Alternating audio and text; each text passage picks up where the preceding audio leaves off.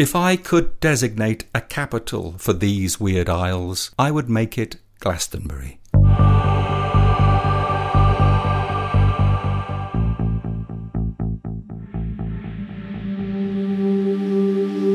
I love Glastonbury. It is quintessentially eccentric. Its uncanny force sucks in wonky theories and belief systems, like the all-seeing electromagnetic eye of Ra. Glastonbury still echoes with emanations of the first cause, that which cannot be known. Adjust your mandala. Absorb the sympathetic reverberations of ley lines. Of Gaia, the goddess, she whose womb is the universe and from which all things emerge. I see it in your birth chart, your palm reading, the shape of your skull, tea leaves, the I Ching. All things must pass. I should know. I'm a very slow driver. It is a town of incense and patchouli. Here, Ouroboros the earth serpent coils around your legs and pulls you into its lair, but only to soothe you to sleep with organic lavender balms and turmeric latte. You wake refreshed. Dream catchers have trapped the nightmares of corporate capitalism and of the military-industrial complex, those nightmares that lead us into the hideous abyss of materialism. Glastonbury, capital of these weird isles, a town of wonders, a town dwarfed by its tour. It is the vortex of mysticism, shamans and tarot readers, bongo beaters and magic with a K. For your edification, I bring you the names of some of the businesses in Glastonbury. Natural earthling, crystals, Celestial, man, myth and magic, the sound of healing, goddess temple gifts, hocus pocus, the wonky broomstick, Labyrinth books, heavenly path art gallery, sonus magus, Bag End, heavenly harps. the winking turtle is next door to the lazy gecko. There's even Avalon Tyre Services. There's a shop that sells gongs, several that sell handpans. I'd love a handpan. There is no Avalondis or Marks and Spencer Lancelot. But there is Mudra on Magdalen Street, or is it Magdalen Street?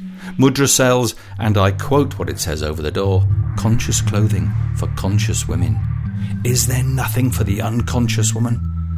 There are only a few streets, and yet there are all these shops and businesses with names that suggest desire or even a yearning for the Celtic twilight, for wizardry, for Middle-earth, Arthurian romance. It's a town of jaded hippies, sun-faded psychedelia, or more specifically, of prog rock. If Glastonbury is a prog rock band, it's Hawkwind. Or is it a desire for something other than the path we have taken? It is a path that is perhaps left untended, overgrown, vibrant with flowers, buzzing with insects. And lo, I had a vision of camper vans, some adorned with misanthropic stickers, others held together with duct tape and crystal magic. And lo, on the high street there is a nationwide building society and a co-op. But Boots the chemist has just closed. The nearest branch is in Street. Yes, the next nearest town is called Street. And such beautiful murals. Follow the mural trail. There's a rhinoceros, there's a giant beetle, and my favourite, in a car park off the main street, a huge, half-hidden shrew. We went in the Rainbow's End Cafe, and let me tell you, it was wonderful. The garden of the Beckett's Inn is beautiful. In our Airbnb, instead of chocolates or champagne on the pillow, the owner left crystals. You can have your photo taken with Merlin. He was there, outside Man, Myth and Magic. He will read your ruse.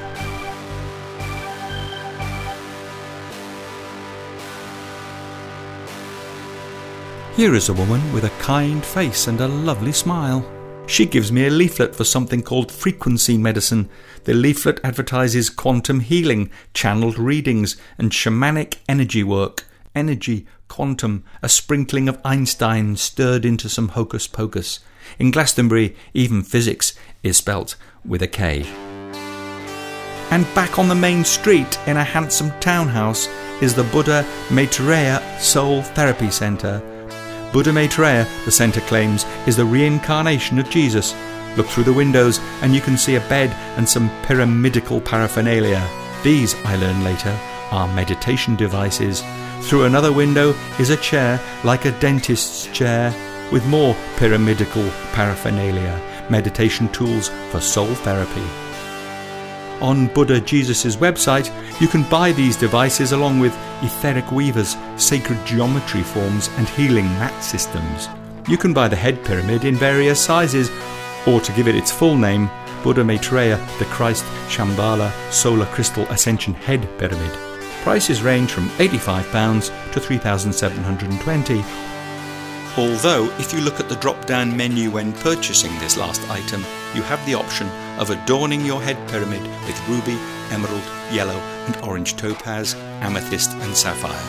This pushes the price up to £4,530. But for those of you who want the most luxurious meditation systems, Buddha Maitreya can provide you with a gold Buddha Maitreya, the Christ's Ascension Meditation Pyramid System for around £84,000. It looks like a bed with a tent frame perched over the top. Not so much eaching as kirching. Buddha Maitreya the Christ is also known as Ronald Lloyd Spencer. It seems that only recently Avon and Somerset Police investigated Buddha Ron Maitreya the Christ's Soul Therapy Centre for a display of homophobic posters. And the International Buddhist Ethics Committee found Buddha Ron to be responsible for, and I quote, spiritual fraud and false Buddhism. Turn on, tune in, drop out, get ripped off. Do you need some green space in this town of miracles? Then there is the Abbey. Entrance fee for adults, £11. It is, it claims, the burial place of King Arthur. And where is the Holy Grail? Was it brought here by Joseph of Arimathea, who, the Gospels say, took charge of the burial of that other Jesus, not the Buddha Jesus, after the crucifixion?